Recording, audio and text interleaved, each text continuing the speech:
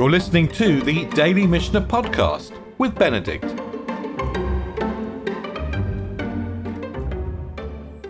Okay, good afternoon.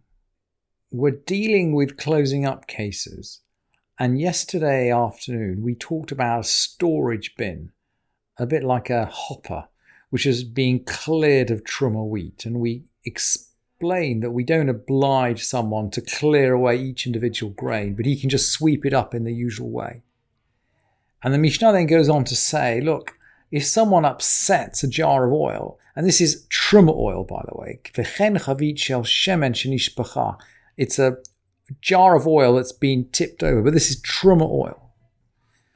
So we have to be careful about what we do with it. And we can't randomly destroy it, but it's spilt, it's gone. And the language is exactly the same. Ein mechayavin. We don't force him. Liot yoshev umutapeach. We don't force him to sit down and kind of scoop up all the little bits with his fingers. Ein noheg b'kaderech shehu noheg b'chulin. He can behave like it just as he does with chulin. In other words, obviously if you can save it, you can save it, but if it's gone, it's gone. And following along the same lines, where the Mishnah talks about someone who's finishing off not a hopper, but a jug. The Mishnah talks about a cud, a jar. I mean, I wonder whether this is not more like a barrel, actually. This is a big jar. And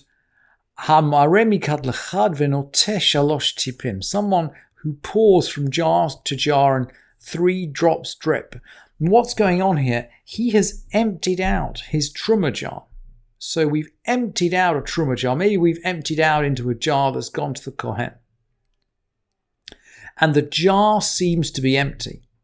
And, in the way that all of us have done maybe, you think a jar is empty and just to check, you hold it up and just 3 little drops drop out. And when those 3 little drops drop out, you know it's empty because nothing else is coming out.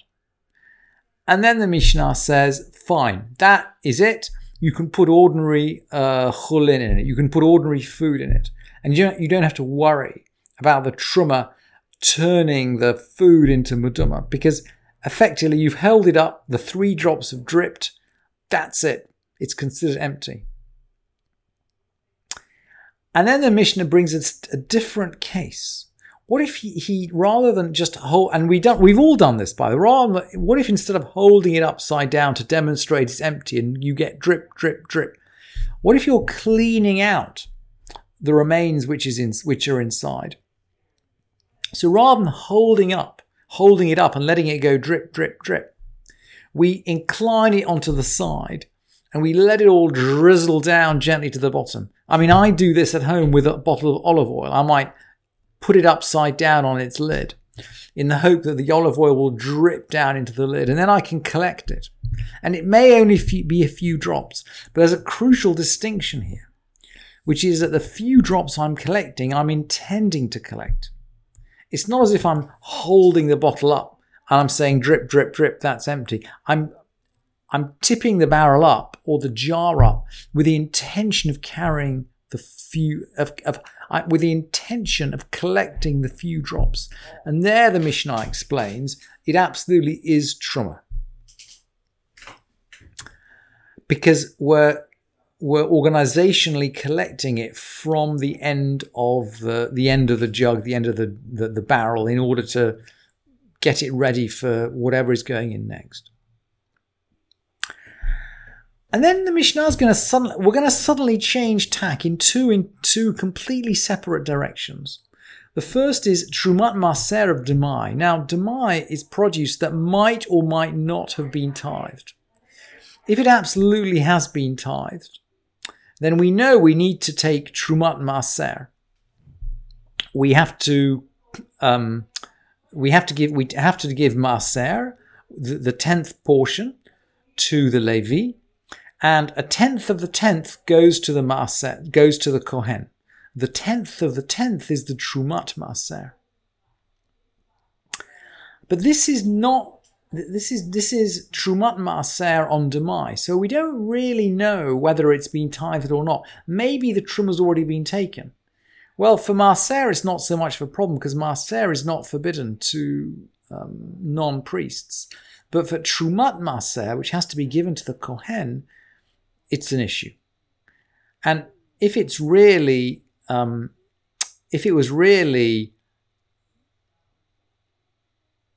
if we were taking real Terumot Maaser, in other words, if we knew it hadn't been taken, we'd have to give any quantity to the Kohen. But this is Terumot Maaser of Demai. We don't know whether it's been taken or not. So we're going to take it, if you like, l'chumra, we're going to take it just in case. And the question the Mishnah asks is, well, okay, back into the theme of, what are minimal quantities? Well, how much has there got to be to make it worth taking to a Kohen? If it's a minimal quantity, maybe you can just destroy it. And the Mishnah comes back and answers, look, it's an eighth of an eighth, i.e. a 64th of a log, i.e. this is quite a small quantity. And anything less than that, you can just get rid of and destroy. The Mishnah is then going to give one more boundary case before we get on to closing the tractate, and these are to do with vetches. Now, vetches are karshine or karshinim, which are translated by all the dictionaries as, the Latin is vitia. The English is vetch. The Latin is vitia. It's some kind of nitrogen-fixing leguminous plant. In other words, it's a plant that has got beans growing below the soil. And I was struck by the fact that Wikipedia said that it's considered a weed when it's found growing in cultivated grain field, but it is often grown as green manure or livestock fodder or a rotation crop. It's something you basically feed to animals. And of course, we know that stuff you feed to animals is not truma. In order for something to be truma, remember, it's got to be something you can eat, or something you can drink, or something you can anoint with, you can smear on yourself. So why are we dealing with truma of vitia sativa at all? Well, there's a statement in the Yerushalmi, and I put this on the source sheets actually. When did they decree about vetches, about vitia? And Rabbi Yossi says, during a famine. It looks as though this plant, this vitia sativa, is generally an animal food, but it's subject to truma because in times of famine, because it could be a human food. So it's halfway between a human food and an animal food. And the rabbis made a gezerah at a time of famine that it's really it's subject to truma. And so the Mishnah will ask, and we're going to close with this Mishnah. You can give them to cattle and to wild beasts and to fowls. And I think this applies to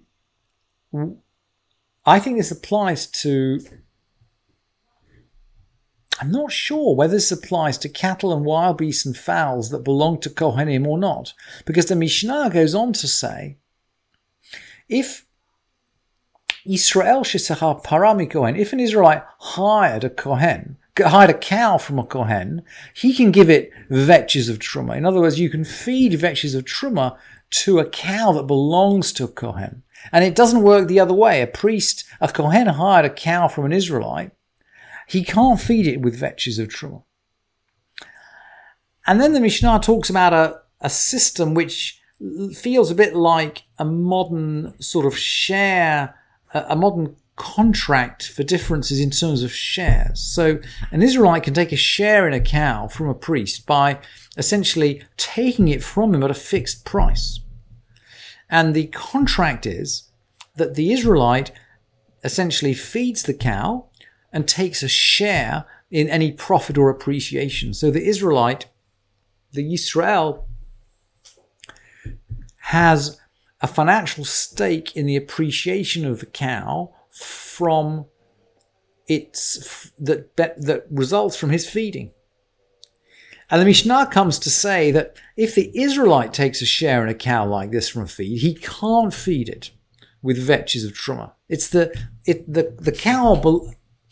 cow might, in terms of its core ownership, belong to the Kohen, but the financial benefits of ownership belong with the Yisrael, because he's feeding it and he's getting rewarded for feeding it in proportion to its sale value. He effectively holds the economic rights to the cow, even though he doesn't own it from a physical point of view. And he can't feed it with vetches of truma. And it goes the other way, just as you would expect. If a priest takes a share of a cow from a Yisrael, in other words, the priest is feeding it and is benefiting economically from the increase in value, the Kohen can feed it on vetches of truma.